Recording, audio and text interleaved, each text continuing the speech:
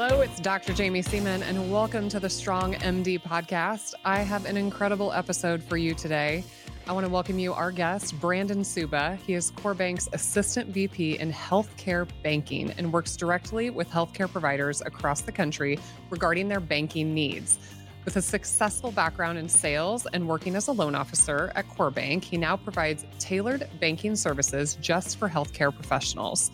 With Brandon's leadership, Core Bank is delivering top-notch banking and customer service to physicians nationwide. He's not just a banker, he's a strategic partner for healthcare professionals across the U.S. I hope you enjoy. Today, we are talking about money, and I'm a doctor. I went into medicine to see patients. I work very hard, but I also knew that this was a career that I'd be able to provide for my family and, my children and, create generational wealth. But this is not my area of expertise. And what good is it to work and not have money to enjoy? Absolutely. So let's go way back. I was a medical student at one time. I'm graduating college. I actually got married right before medical school started. And my husband and I had moved to Omaha. And the very first thing they do when you start medical school is they bring in this lady to talk to you about loans, about medical student loans. And I had to pay for my medical education. I was extremely jealous of people whose parents were financing their medical education. But I remember sitting in this room and this woman said, blah, blah, blah, blah, blah, live like a student now or live like a student later, because you had to decide how much money to take out. Now, I had just gotten married, and so my husband had a job. So we're trying to figure out how much money do we even need? And I felt like a really hard thing to forecast. So I was like, well, I'm just going to take the max amount because I guess we'll just figure out how to pay it. So we joked, we said, live like a student never. That was maybe it was a little callous to go in thinking that way. But can we talk about, for somebody listening that's, Dr. Jamie way back when, who's starting their medical education, and you're looking at taking out a significant amount of money. How does somebody, when they're starting off, start to think about budgeting and loans and what they're really getting themselves into? Yep. So, and COVID introduced a very weird concept to student loans specifically. I come from a mortgage background. I'm full healthcare banking now. But we were able to not include student loans when qualifying for a mortgage because that was just the rule. So people could still buy houses, even though, COVID restrictions and all of that. So especially students now, they're going to be coming into an environment where some of their classmates maybe have not been paying on their student loans for the last 3 years. And I don't know if you watch the news at all, but when they flipped that switch, people freaked out a bit. I think my favorite thing I saw on the news was they interview, we'll call it a millennial, and they said, well, I went and bought a house because they said these were going to be forgiven, and now I can't afford both. What am I supposed to do? And coming from the mortgage side, it's all about risk. And so the student loan, I have kind of a soapbox, if you can't tell, because it is just so convoluted on what it was when you came in. Because when you came in, it was, here's your rate, here's your term, here's what you're going to be paying, and it's going to be 27 years. And I, by the way, did pay my loan, and it was not 27 years. Right. But I'm a little jealous of this loan repayment thing going on, but that's, yeah. Well, and then there's that too. So going back to the question, as you're trying to navigate, what does this look like taking on a lot of debt? It's a lot like, what do you do when you buy a home? You can go out and get qualified for $1 million home, let's say. Doesn't mean you have to buy one, right? Because with $1 million home comes the upkeep, the furniture, all the pieces that you have to do to it. Well, same with school. When you go to school, it's not just books and classes are covered. You are living a life in the process too, right? Yeah. So I'd like what you said earlier, and I think it's before we turn the mic on, and I've got a quote similar to it, but what was it? Live like a student. Live like a student now or live like a student later. Right. And so having that mindset of take out what you need so that you have wiggle room if you need more. Because if you max yourself out, you'll use it. I mean, let's not lie. If you get a paycheck, you save some, but you use it, right? That you live based upon how much you're making. So I would say coming into that first introduction of what these are going to look like, understand what classes are going to look like, what the requirements and what the cost of those are. And then, of course, books. And budget off of that. Well, not budget off of that. Base your amount off of that, because then you can always come back and get more. But once you take it, they expect you to pay it. Yeah. And then it starts creating interest. And I think that was an interesting time when I came into medical education. There was the older doctors that got these loans with very low interest rates, and they were still paying on them like years and years and years later. And I'm sitting there thinking, oh my God, I'm going to be paying on this loan when I'm 50. And they said, well, that's because my interest rate's so low and I can invest it in other ways. Mhm. But when I came in, the interest rates were really high, and it was scary, to think that like, this is a lot of money. And we'll talk about the phases of medicine, but Right. I got into residency and I was making payments and the interest was accruing faster than I could even pay it. I came out of residency with a loan higher than when I started even making payments through residency. But you said something, healthcare banking. Let's back up for just a second. Okay. What is healthcare banking? So, as I said, I was in mortgages, and a friend of mine was at Core Bank. That's where I'm at. And each bank generally tries to create a division that is focused on the healthcare. And I'll be straightforward with you. It is because of your earning capabilities. Not hospitals, in doctors. the long run. Doctors. Yes. Of course, we like working with practices. Doctor and all that banking. piece. But when it comes to the risk factor, and I think this will come up again, but the default rate on a physician mortgage specifically is 0.2%. It's not a big risk for the bank to take on, and they keep them on their books. So it's a little flexible. And like I said, we'll talk about more when we get into the product conversation. So what Core decided to do is not just take products and stamp physician in front of them, but actually create checking accounts, mortgages, and loans that are tailored for doctors. And so my favorite piece that I like to say is you have to onboard with us when you get a product, like a mortgage or something on those lines, but you get a concierge, which is me. You get benefits to the account itself. And I'm not gonna lie, early on I said, well, since I'm providing it, can I have one? And there's actually laws in banking that you can't give favor to certain. So we have this created so that we can favor doctors, but we can't just give it to everyone then. So there truly are unique products that are for physicians specifically. But when banks try to get in the game, a lot of the time they'll just take their nicest checking account and say, well, this is our physician checking account, and it's worth your while. Yeah. But for us, if you don't have the MDD or DDS. I was literally about to ask what qualifies first. So a medical doctor, doctor of dentistry, Yep. Anybody else? So that's the mortgage specifically. So if you're looking for the mortgage piece, of course, you get all the banking with that. Just this year, we did open it up more on the banking side. So the checking account and loan opportunities more to your physical therapist, psychiatrist, things on those lines. Yeah.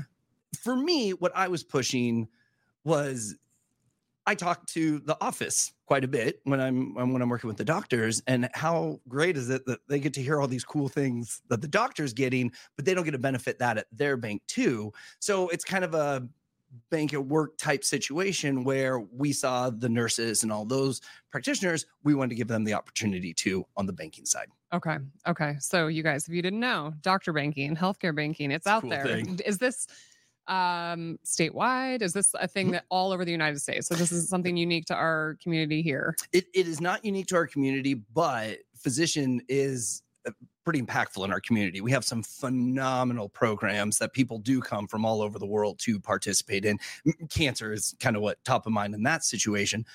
So it's not unique to just us as a bank, because again, good deposits, low default rate, but there are banks that do it well, and then there's banks that don't do it well. And when I onboard a lot of doctors, my initial question is, at your old bank, did you have someone that you could just call, or did you have to go to an 800 number? And the most common answer was, when I first joined the bank, I did have that person. They left. I had no one after that. Yeah. And I think, and we'll talk about this too as we dig in, it's important that you have somebody that you can get a hold of right away. Yeah, everybody is willing to lure you in, but yes, exactly. Execution is everything. Okay, so let's go back to this poor little medical student. I do not miss these days at all.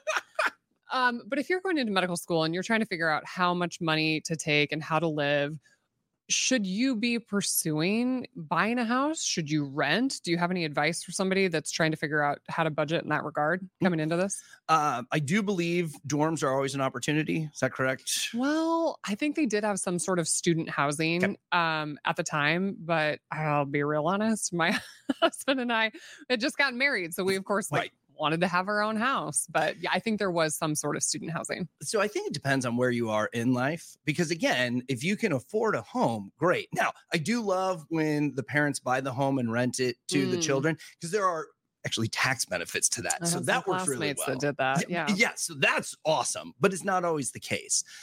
Usually, and in my experience around colleges, they're not always the best homes, but a little lower rent home that 3 or 4 people can live in while they're going through school. Student housing is an opportunity there. I do not think it's a great idea to buy a home while you're in medical school. And the main reason for that is you don't know exactly what your path is. You know what you're studying, you know what you want to do. Right. But if at any point that takes a big turn, why have this huge financial burden that you chose to take on when you might lose sleep over your student loans, unexpected things happen in life. So as a student, I think there's huge opportunity to take advantage of rental opportunities, because then if things go south, you can just break the lease and say goodbye. It's not as big a commitment. Well, it makes sense because I watched classmates leave medical school for other careers, get married or have a life change in the middle of medical school. And then, of course, this residency thing where you have to do the match. I mean, these days they've made it so much better. But back when I was a resident, we walked up on stage and you opened an envelope and it just said, "I'm Dr. Jamie Seaman and I'm going to Hawaii." And it was like in front of a room full of people. Wow. And you didn't know where you were going. It was really, really kind of terrifying in that regard. But same thing, 4 years of medical school, you guaranteed, but then you might be moving. So if you bought a house, you'd be looking at selling pretty quickly. And sometimes that's not always a good investment. Right. Okay. So, you said in healthcare banking, like checking and savings and things like this. Okay. So you get this loan money. Should these people just have a basic checking account? Should you be looking at saving any money? I mean, obviously if you're buying the money, then there's a cost on both sides of it, but. So let's cover that in 2 ways. So when you take on debt, the best thing you can do to decide if you should save or not, because where interest rates are right now versus savings account versus how much you're paying on, I'm going to use a home equity line of credit as an example. My wife and I had this conversation. There's no reason for us to put money in a savings account at 4% when we have a balance on a home equity line at 7%. Well, it's like 8.5 now. Oh no, it came down just last week. So when it comes to savings, it's a great idea. And you should always pay a savings account first. Even if it's $5 or $10, if you can put it away and you never see it, perfect. That's true savings. But I think when people think about savings, they want to have thousands and thousands of dollars sitting for emergencies or things on those lines. Well, I'm sorry. Again, you're still living your life. You don't just go to school and sleep. So you are going to have costs that come up. Should you have a checking account? Yes.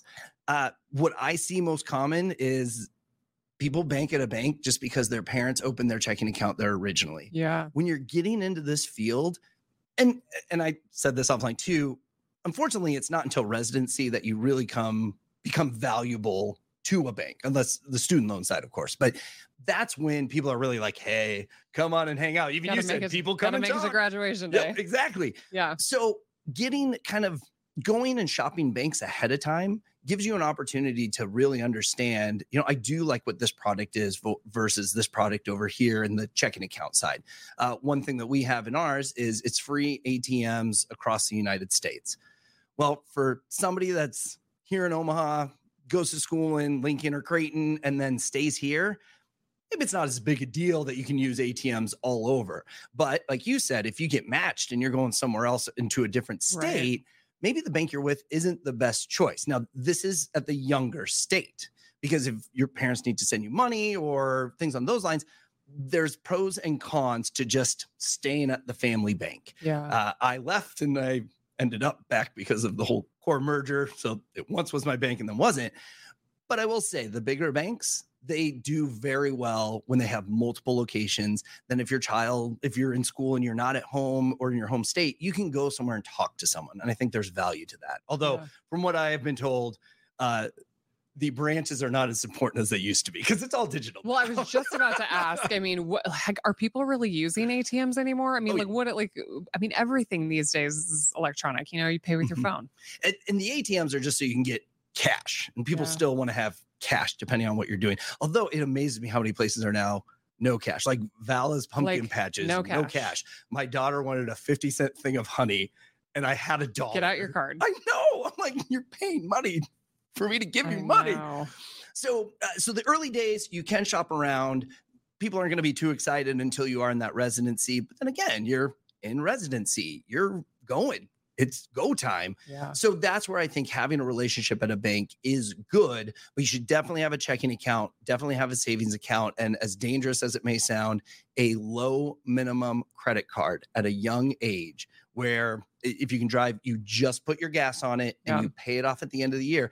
That's huge, because one of the biggest things that affects your credit score is length of credit. How long have you had open credit? So people that are new to the game at an older age, they have a bad credit score, not because they're bad with money. They just don't have history to show that they were good with money. Yeah, that was a good piece of advice my mother gave me. Even when I was in high school, she got a card where they could put my name on it, where she paid it off every month. But then once I was out on my own, I did the same thing. And she was like, never put anything on this card that you can't pay for at the end of the month. We just pay it off every month. And my husband and I were able to build, really good credit, even early in our lives. Okay, so let's make the fantastic transition. You've graduated medical school and you're on to residency. Yay. And you get a paycheck. Let's be real. You're not getting paid for your worth. No, I do know what residents get paid at that point. And but it's very exciting because you're finally getting the paycheck. So you're like, okay, yeah, I'll sign up for this. Okay, so you're transitioning to finally earning an income now. What do you do? It's your first month of residency. That first paycheck is coming in. How do you start to change the financial strategy? Mm-hmm. Are we going to dig into budget here? Or is this a good time to kind of dig into the budget piece? Exactly. So having the discipline of budgeting is truly an art form. I was in commission sales for 7 years, and this is when I was very young. Well, I guess 21, 22. I don't know if that's young. It's now.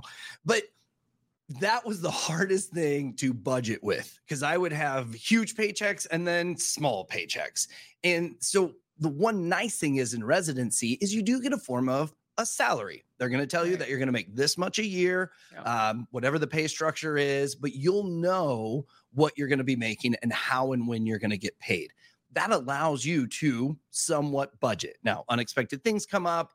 Again, you should live your life a little. I'm not saying spend all your money, but can't take it with you, right? Well, yeah, we did a podcast on this about just this energy bank. I mean, we work so hard in the hospitals that when you do get your 8 weeks of vacation per year, like you want a vacation, like you want to, be able to do things that take your mind off of being stuck in the hospital for 80 hours a week. Yes, and relax. Yeah.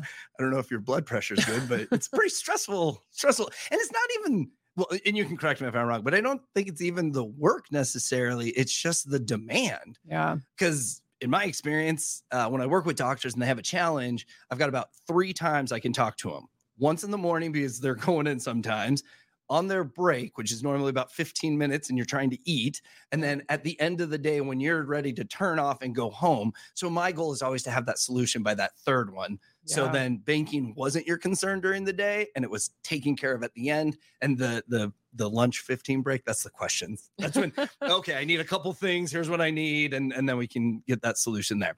So in residency, you're coming in, you are going to be making a paycheck. You're still going to want to budget it as if you're a student, though, because yes, it's glorious. You're making the money, but it is not to the level of what you are going to be. And what I have seen is residents start living that life of what their projected income is going to be. And then when it does come time to making investments, buying a home, things on those lines, they're cash poor. Where all the others that made the sacrifices and live like the student, they're coming in with a little bit more to work with, possibly even better credit. So that gives them the upper hand on moving forward when they get to that stage. Okay. Let's say you're a resident who's married. I had a spouse and he had an income, which was fantastic because he was able to support, some of our living expenses and things like that. So for somebody in that situation, that's not a single person, maybe they just have a spouse. Let's not complicate this with children quite yet. Although that's what I did. But if you have, let's say you have a little bit more money coming into the family than just your residency income. When should you start to think about, financial investments and buying a house and these types of things? Like, when do you know that it's the right time financially? I'll ask you a question. when's the best time to plant an oak tree? I don't know. When you have 40 years ago. When's the second best time? Today. When it comes to investing, the sooner you can do it, the better. Okay. And especially because let's see, residency, you're 8 years. So it depends what you do. So the minimum for residency for like family practice would be 3 years. Okay. OBGYN is 4 years. General surgery is 5.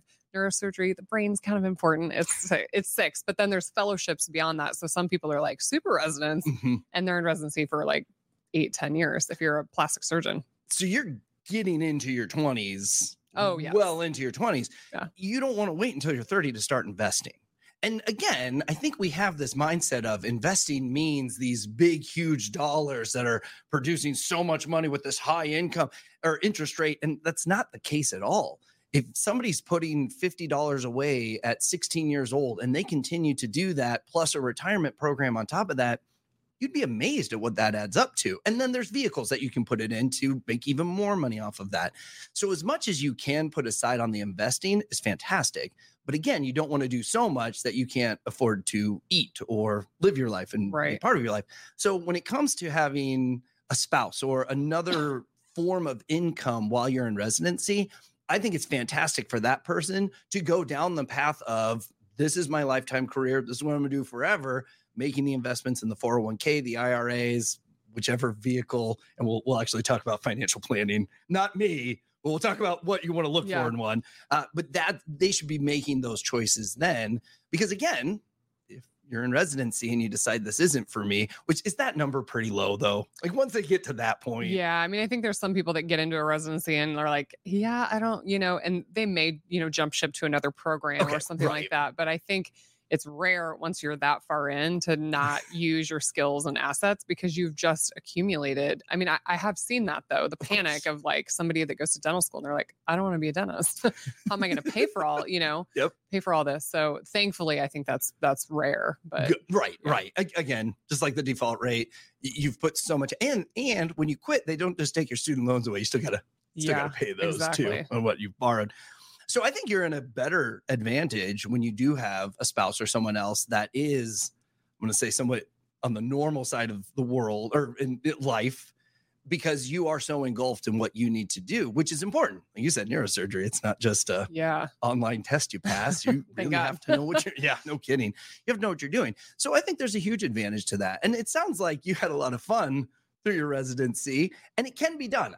You're a great example. It can be done. You can run a life. Let me tell you what we did back then. Flights to Las Vegas were like $99. Southwest. And on Southwest. So my husband and I, and you could get free hotel rooms because we would just, sign up for the players card, and we would take a very limited amount of money. Like, okay, we have $200. This is our entertainment. This is what we have budgeted. Good. And our goal was to pay for the trip by the time we came home. Now I'll tell you, we somehow got lucky and did it a few times. That's awesome. But it was like adult Disney World. It was cheap. You could get free drinks, and that's just how we did it. And we kind of laugh now, but yeah, I think there's, ways that you can do it and not spend a ton of money. But I saw people do it the other way. They're like, hey, I'm going to Spain. Like I might not have this opportunity once I really get into my real job and I have to work all the time. So, I think that there's, personality too of how people, are frugal or not frugal. But so when is a good time to invest in a house? I mean, should you have a certain amount of money saved? What if you're a resident and you're like, I'm definitely staying in this town. I'm, this is it right here. When's the best time to start looking at that? What I have seen, and ironically, it's generally the single residents with 2 dogs. I know that sounds weird, but that's what I see the most is they've lived a life where they have excess funds, right? They're not, I don't know what they chose to do in life, but I get to see bank statements and I'm like, wow, you're actually sitting on a great amount of money here. Like good for you. Or inheritance. I mean, there's just so many things that people gain money for and you never really know why it came, and that's not important. So what I would see is they would go find a very reasonably priced home, which that's getting harder and harder to do. And they would invest in that home so their dogs had a yard to run around in. And when I tell you this is common, this is so common. So I can think of like 5 med school friends right now. The truth, right? So that's what drove them to get a home. But when I pre-qualified them, I would give them their max number. And I would always say, here's your max number, but here's really where I would see financially you'd be So comfortable. you're looking at their finances and you're saying, Dr. Smith, it Mhm. looks like you can probably buy a home that's in this range. Correct. And you know that he's not going to be eating ramen Correct. in this new house. Nope. Top Okay, range. He You might might be. be eating ramen. You might not Ramen have level. Yep, exactly. And that's what I try Steak level. to encourage is we all want to buy the house, our first home that our parents are living in now. Mm-hmm. And that's not really how it should work. Best off, you buy a home you can easily afford, get the equity and use that to buy the bigger home, because then you're putting less of your money on. It's money that you've invested and earned. So when it comes to these people that are buying these homes early, if it's a reasonable home, great move. And I work with a handful of doctors that are very heavy into the investing and real estate side. So to have a few low-cost homes that you can rent out, especially if it's on campus or things on those lines, that's a great investment. But you have to have discipline to do those things, because you buy a home and now all of a sudden you need a new AC. And that's $600 that you didn't have just laying around. Oh, no, $6,000. Sorry. Yeah. I don't know what kind of AC I was talking about there. I've replaced mine. So now what you thought was a great idea, I stretched myself a little, but I'll be fine. Now you're borrowing money to cover your investment.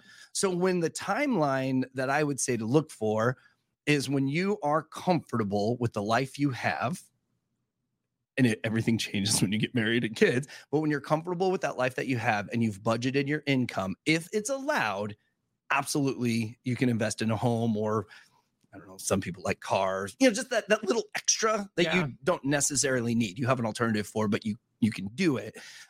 But it's dangerous, because from resident to retirement, most of our mortgage programs, a lot of the mortgage, they're zero down. So then you're just looking, about to ask, what would somebody expect? Like, how much cash, are we looking at saving? So, it does depend on the bank. I will say community banks that have a focus on this, they are going to give you a better deal, because they want the business. They want to have you as their client. On the other side, the bigger banks, mortgage is all about risk. The bigger the bank you are, the more regulated you are, the less risk you want to take. So physician programs do range. Ours specifically is zero down. So you can come with no money on the table, no down payment.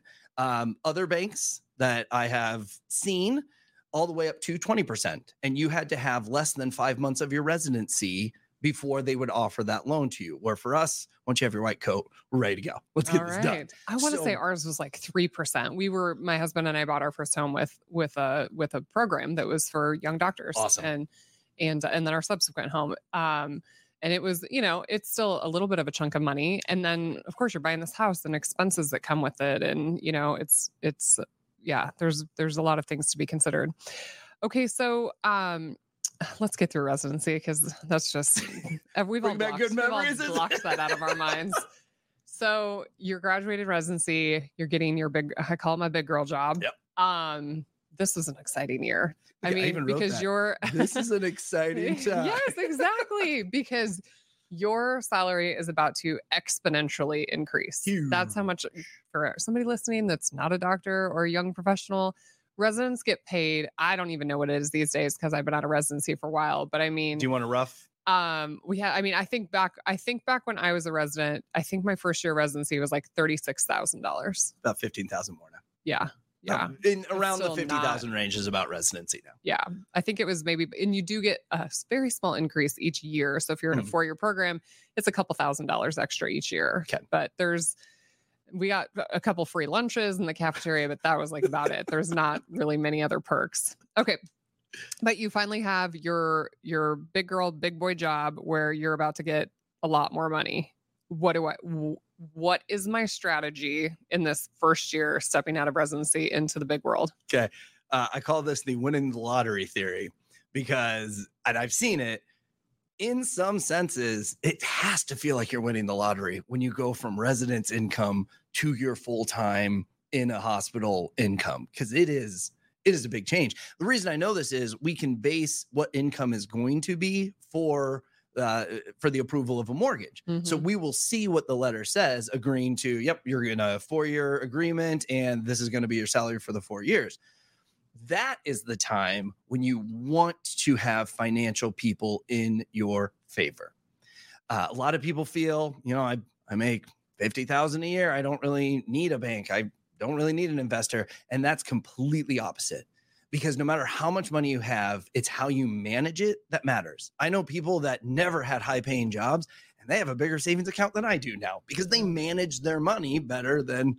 Now, mind you, I have a family of 4. Well, I am part of that 4. Yeah. So we have expenses left and right.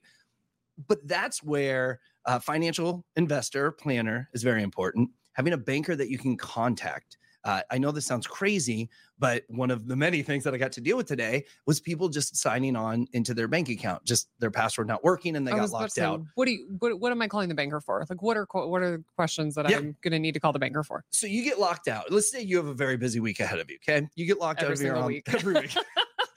Great example. Name a day. And you can't get into your online banking on Sunday. And come Monday, this is going to be the last thing that you are going to be thinking about. So you don't see your online banking for a good week. Now, nobody uses check ledgers anymore. So you overdraw your account. Now you're inquiring fees on these debit card purchases that you're running, and not a single person flagged you, told you, nor could you see it.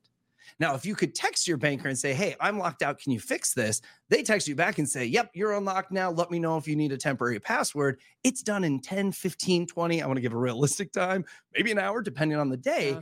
It's done and you can move on. People don't realize how much it can cost to not report your banking correctly because of the fees and everything that goes with it. So that's why I think having a banker that you can respond quickly to is good. Plus, you are doing a very specific thing in your career, right?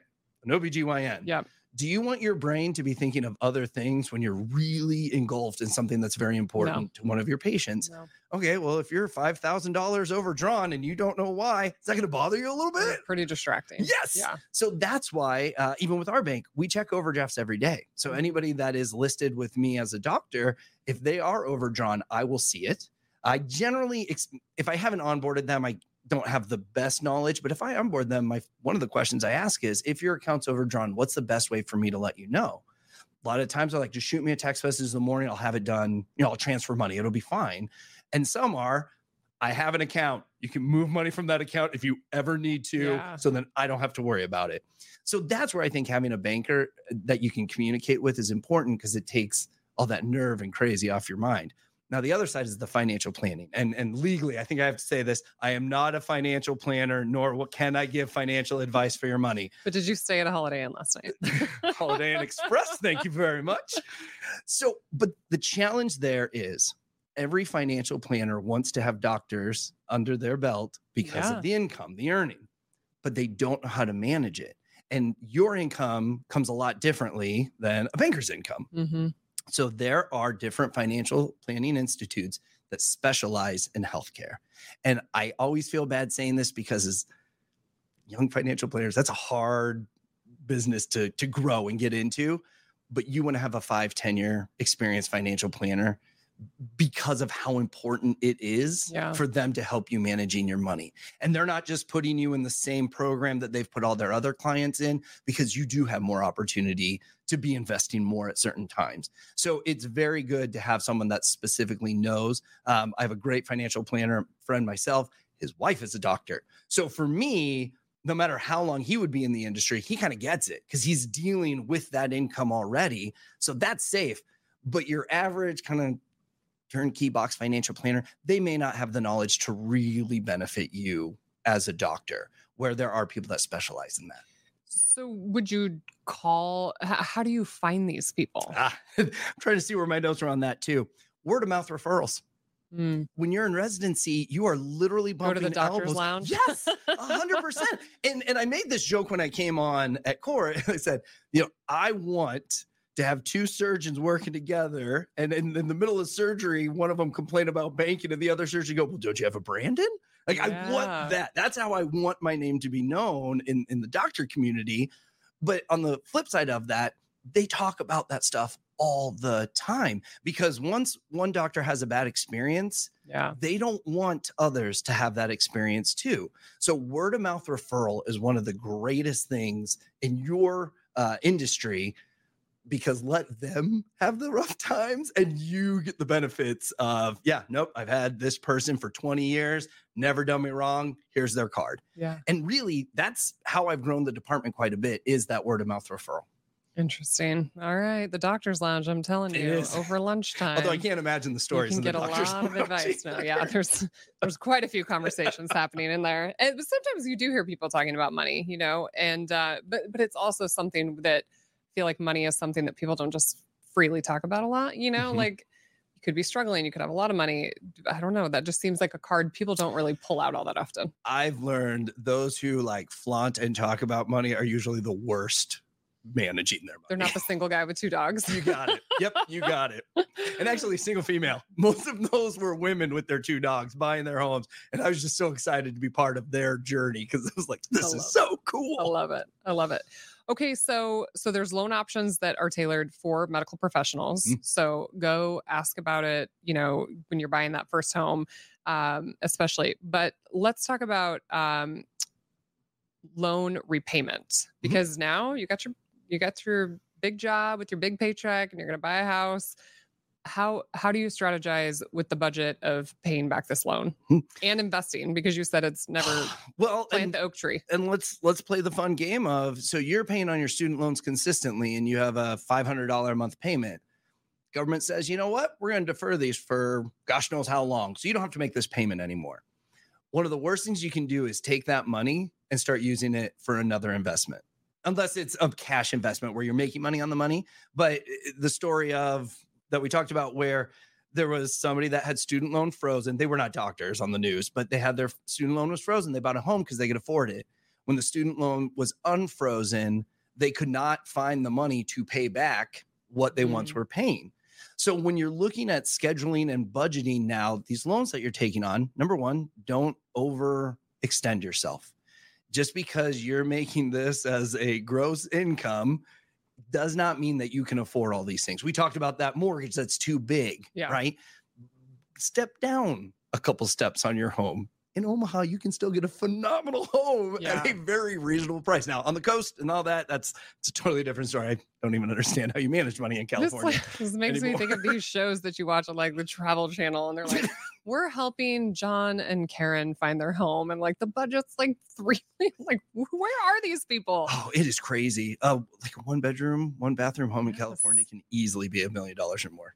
Come to Nebraska. I know. It's a good life. $1 million, you get a compound. It's really good here. It's amazing. Really good. So it goes into the same lines of how most people should manage their money, no matter what your profession is. But the problem is, it's that winning lottery theory. You're getting a big number and you love this number. And you would think there's no way I could spend this kind of money, but you easily can spend that kind of money very, very quickly. Now, will a financial advisor tell you like, hey, you're spending too much money? Will your banker tell you that? No, it's not our responsibility. It's really not our place to tell you how to use your money or spend it.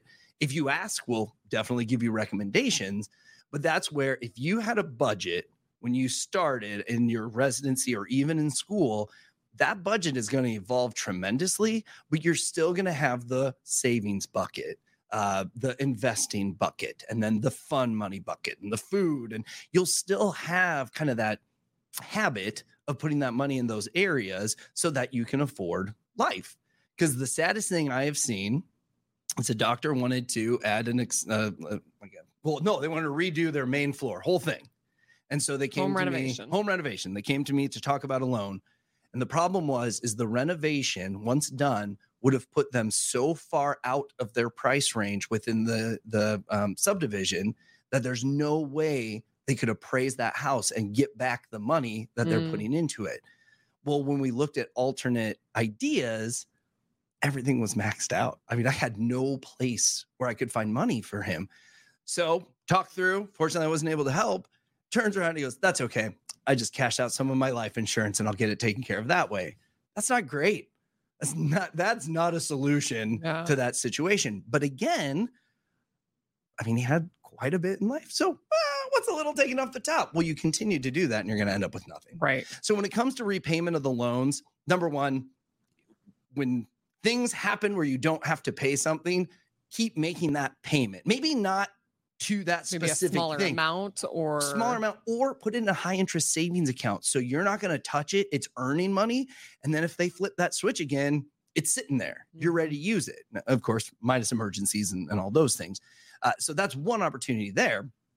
But then two, if you're going to borrow more than you can afford, and it's funny, you can't borrow more than 50% of your income for your home.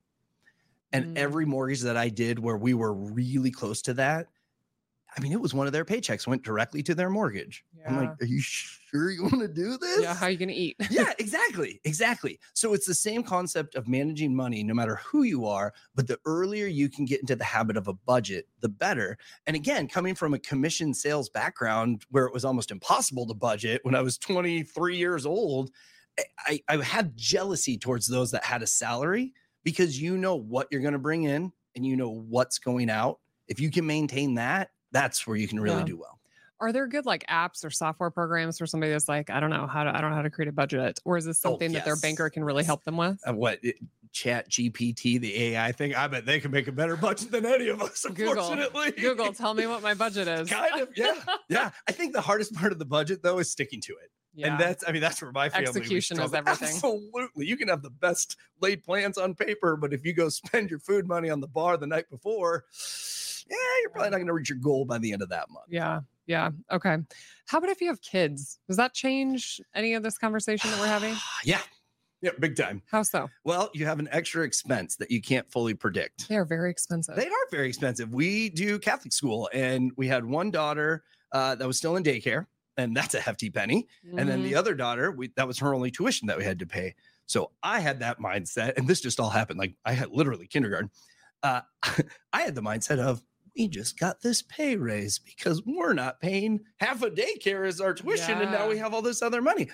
Well, Dr. Seaman, I have no clue where that pay raise went because it seems like we're still right on the cusp of all of them. We had 3 kids in daycare at one point, and I kept thinking, and then we had to make a decision to hold them as 6-year-olds for kindergarten because they were summer birthdays. And it was like, one more year of daycare. Yeah. Maybe I should just send her early.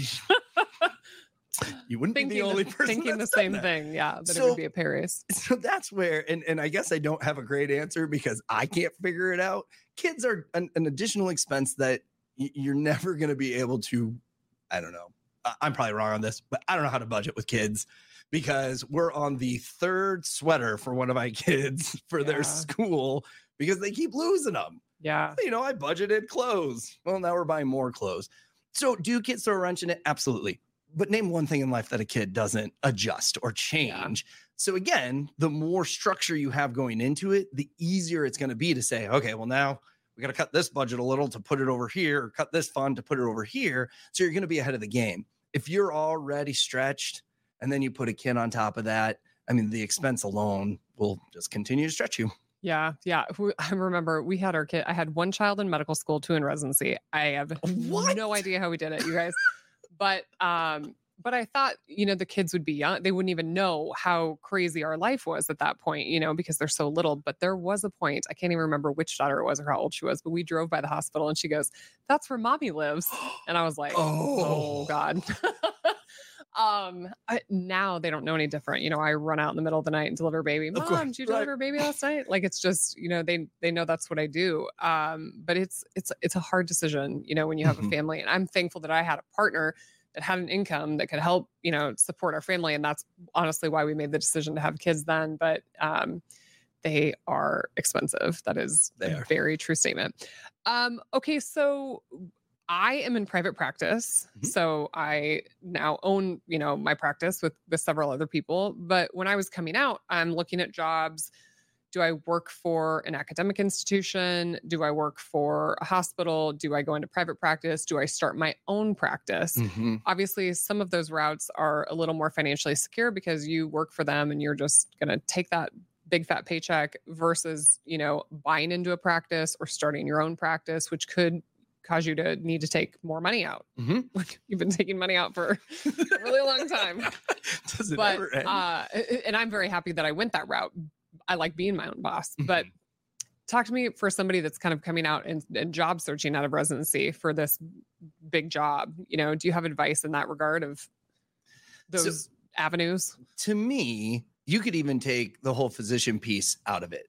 Okay. I'm very fortunate. I traveled around Wyoming, South Dakota, and Nebraska. I worked with a bunch of business owners specifically. And one thing I've learned, and as an entrepreneur, I hope you don't take this the wrong way, but as a true entrepreneur, you got to be a little off just a little bit, because you take risks that the average human would be like, oh, no, that's a horrible idea. But those risks have reward. Absolutely. And entrepreneurs know that reward is much greater than this tiny little risk that I'm taking now. And everybody's telling me I'm crazy and all of this. Well, they're ready to do it. I think the physician world is the exact same thing. If you are not the type of person that wants to run a 1099, spend 7 hours with your CPA about every quarter, if that's not you, go to your big hospital, let them take care of you. Your insurance is covered, you get all the perks, all that fun stuff. But like you said, you like to be your own boss. Mm-hmm. You like to run the show. That's that entrepreneur piece that you probably are on a much better path to where you're going to make more money just in the long run, because you're doing what you love, how you love to do it. So you can just take, how did you do in school? For your early jobs, was it easy to work at the grocery store and be told what to do? Or were you working at the grocery store and you're like, look, I made a pyramid of soda because I thought that'd be neat. And then you get yelled at. It's the same concept. It's just its own world on the private practice. I call it the big box practice, where you're in a big hospital with all that support. And what I see, and a lot of entrepreneurs are the same way, you might start at that big hospital. Yeah. And you've got the insurance and all that, but it only lasts for so long before you step out. I think that that's a great way to get patients, though, because you're in a setting where they probably just called a phone number or maybe referred so-and-so hospital. And they met you. I tell you the truth, my dentist is because I had a root canal I needed to be done. And I went to 911 Dental on Dodge Street. and so after my follow-up, when it was all said and done, we finished up and he goes, hey, can I walk you out? I was like, never had a dentist walk me into my car, but sure. Something gonna happen. But so when we went out, he goes, I'm looking to start my own practice. Would it be okay? Can you give me your contact if I would reach out for you to be a patient? Now, he couldn't do it inside, right? I'm sure there were laws and regulations. But to show that passion, I'm still with him today. And I've been away from that Dodge Street for a long time. So that's where I think it's not uncommon to go to a big hospital that has processes in place, but then you're going to go off on your own. Yeah. And I do think, and you can correct me on this, but there's different professions in the medical world that suit you better to go off on your own versus being at a hospital. Anesthesiologist, to me, is going to benefit much better in a big hospital where they're very busy and moving around versus trying to cover enough practices to make a good paycheck for them as an independent anesthesiologist. Right. So I think I am missing that little bit where I should be a good entrepreneur. But when I've gotten close to taking that big risk, I've always had the fear. I truly have. And I've never made that big jump. But if you find yourself in that position, especially in the medical world, you have somewhat of a client base, I think you should take the jump. Yeah. I mean, I'm a huge fan of it. When we're just seeing so many shifts in healthcare of you're not seeing many private practices anymore because the overhead is very expensive and the loans are very expensive. And so people are selling out to hospitals and because they don't want to be business people. And it is definitely not for everybody. But I mean, I'll just make up some numbers. When you're coming out of residency, this hospital over here is like, we're going to give you $400,000. You're going to come have this amazing job and this and that and the other. But they're going to tell you how many patients to see a day. Yeah. And then the second year, they're going to be like, yeah, you didn't actually hit the RVU numbers that we wanted. So we're actually going to drop your salary down to $350. These things can happen. Whereas in private practice, they may say, okay, listen, you're only going to get $200,000. You're going to kind of buy your way into this partnership and whatever. But then a couple of years down the road, your salary is essentially unlimited. It's how hard do you want to work? I mean, I work in private practice and kind of the mantra is like, eat what you kill. So if you want to make a lot of money, you work really hard. And if you don't want to work as hard and don't make as much, that's fine too. Everybody has to find their balance. But it is scary when you've accrued all of this debt and you've made all of these risky investments. But at the same time, I think it's understanding, and you've said this, there's a low default rate on physician loans. Yep. They have skills and assets. There is a worth to them. And people see that. Financial institutions see that. That's why there's services that are created for physicians. That is correct. That is correct. Yeah. But that's my plug, you guys. I like the private practice world, but if you don't want to pick out the staplers and hire and fire, and it is risky. I mean, like the pandemic, for instance, was very risky being in private practice. And, the clinics are shut down. The hospital's limiting how much surgery you can do. That was scary, for us. But I'm a huge fan of that. Okay, let's talk about financial strategies for balancing work and life. Yeah. Okay, so I'm going to say the blanket statement. You will never find a perfect work and life balance. I traveled and I wanted to find that, and it's hard to do. But what I learned, and I did have someone tell me this is not my own, but give 100% wherever you are. And when the balance is off, at least you're still giving credit to where credit is due, to your family, to your employees, to your clients. That to me is where you want to find balance. Now, if you're never taking vacation, that's on you. You know what I mean? It might be stressful. And some people, and I'm sure physicians especially, they feel if I leave, who is going to do all this? Yeah. And actually, I probably see it more on the admin side. Well, I know how to do all the coding. So if I leave, how are you going to get the coding done? Well, great news. It's going to get done, or it'll be here when you get back. I know. We don't understand. We are replaceable. Yes. So that mentality is what's really going to put you in the grave early, because you are meant to take breaks. I think more and more companies are pushing, we're not going to let you roll over your vacation because we want you to use have to it. take it. Yes. And I think that's very important. So when you get into that mindset of, I have to be here, I can't get away from this place, that's not going to help at all. That's not going to help at all. Yeah. I'm an OBGYN. So like I guilty as charged. It's a hard life in the fact that we are so attached to our patients, and my husband can totally speak to this. I get a little bit of vacation anxiety because I leave town and my patients might have their baby while I'm gone, and like they came to see me, and but it's hard. And then sometimes as a physician, you feel like when you leave the office, you almost get punished when you come back, because now the inbox is like full again, and but you have to do it. I mean, it's just the rate of physician burnout is real. And these probably are the percentage of people that are defaulting on their, mortgages, because, you've created this amazing life. And then you're like, this isn't what I signed up for. No, nor can you enjoy the $2 million home you bought, because you're always in the office. So why not have a nice condo? I think condos are kind of funny in Omaha, because again, the cost of what you pay for a condo versus what you can get for a home is pretty off there. But to your point, if you're not taking that time to relax, you're actually doing a disservice to your clients too. True. But all this said, I am the banker that will answer my text message anytime from a doctor, because that's what I told you I would do. Yeah. But that's coming from, I've created a culture in my house. Instead of me being gone from Monday to Thursday traveling, I might sneak away for 10 minutes during our family movie night or something on those lines to answer this message. That's it. And I communicate, because my wife is also in private banking, so she'll have to do the same thing for her clients, but we communicate to each other. I'm not going to go sit on my phone for 20 minutes. I'm actually going to go take care of something really quick. Can you cover the kids? Great. And that's how we keep our clients happy, but then we also keep a life to ourselves. Communication. Yeah. If we were doing a marriage podcast, that would be like the one thing I'd be like, just communicate. Makes it a little easier. What about two physician households? Is there anything that's super common different to think about there? Or super common? I'm not married to another doctor, and I like that, but right. Yeah. I think it goes into kind of the military concept too, where a lot of military people end up getting married because you are engulfed in this world that you are in, and you don't have a lot of options to get away. So I don't know, you're here, I'm here, let's make it happen. But no, a lot of my clients are married physicians. Does it change the dynamics? Not a lot. I just have to put doctor on both the double the loans and but what I've noticed with that is they have usually found some type of system, right? And especially the overnights that I've noticed, or doctors that are on call a lot. The other physician generally has to have some flexibility, or they have to get there, right? Especially with kids.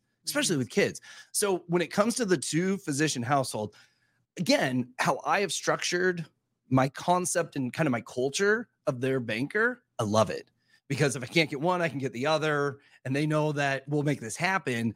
But as far as being a challenge, I don't know. I mean, you would know better in that world, in the Okay, household I'm side. very interested. This question just came to my mind. But in two physician households, is it typically the male or the female that is running the finances? Do you really want to know? Yeah, I do. Male. Yeah. Okay. It is.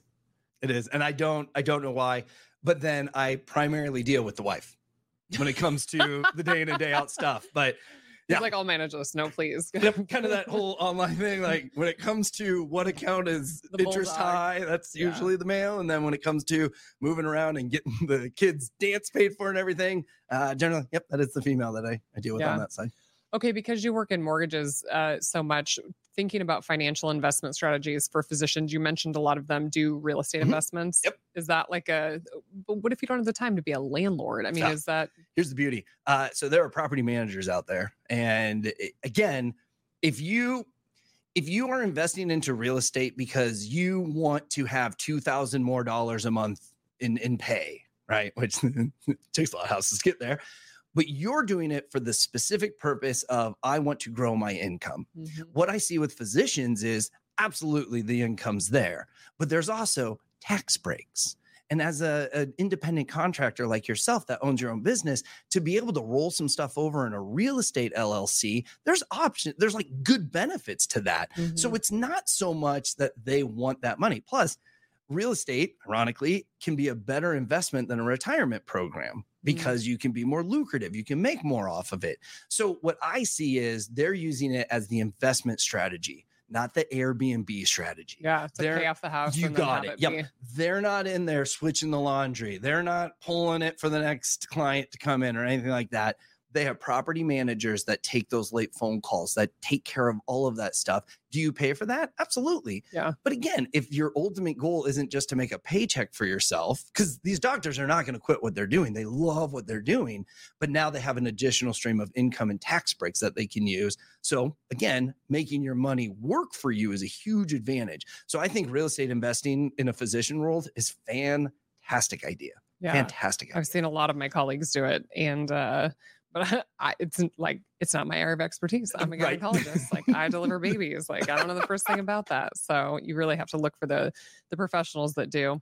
Well, Brandon, this has been so fun. I agree. I know that people are going to get so much out of this. Please tell people where they can find you if they're local and if they want to work with you. Yep. Awesome. I appreciate the opportunity. So Brandon Souba, I am at Core Bank. I am the healthcare relationship manager there, but my email is bsouba, SOUBA, with a B as in boy in front of it, at corebank.com. Or my phone number is 402-321-0323. And that is the number that all doctors get. So you can text it, It's the call concierge line. Well, and my cell phone. So we do have a concierge line on top of it. I hope it doesn't ring at 2 a.m. like my phone does, but it's funny that I always preface it. I'm like, you can text and call me at 2. I probably won't answer, but I will know what your challenge is in the morning because I do have overnight doctors that I work with. And again, that's your daytime. Yeah. So I encourage them. You're not going to wake me up. Usually now 2 kids in, I sleep real well, but at least I know what it is right away. So when you go home, do your routine and go to bed, when you wake up to go to your shift, I have all that time to work on stuff so that I can give you a good answer. You can go into your shift and just have a nice day. I love that. You can spend your time doing what you really need to do. Absolutely. Well, this has been great. Thank you so much. I really appreciate it. Thank you for the opportunity having me on. Thanks for listening to today's episode. I hope you guys got a lot out of it. I don't know about you. I'm a doctor. I do doctor work. I don't do banking. And he gave a lot of good advice that I know we all could use. So if you guys can help us share this episode, subscribe to the channel, we always appreciate it.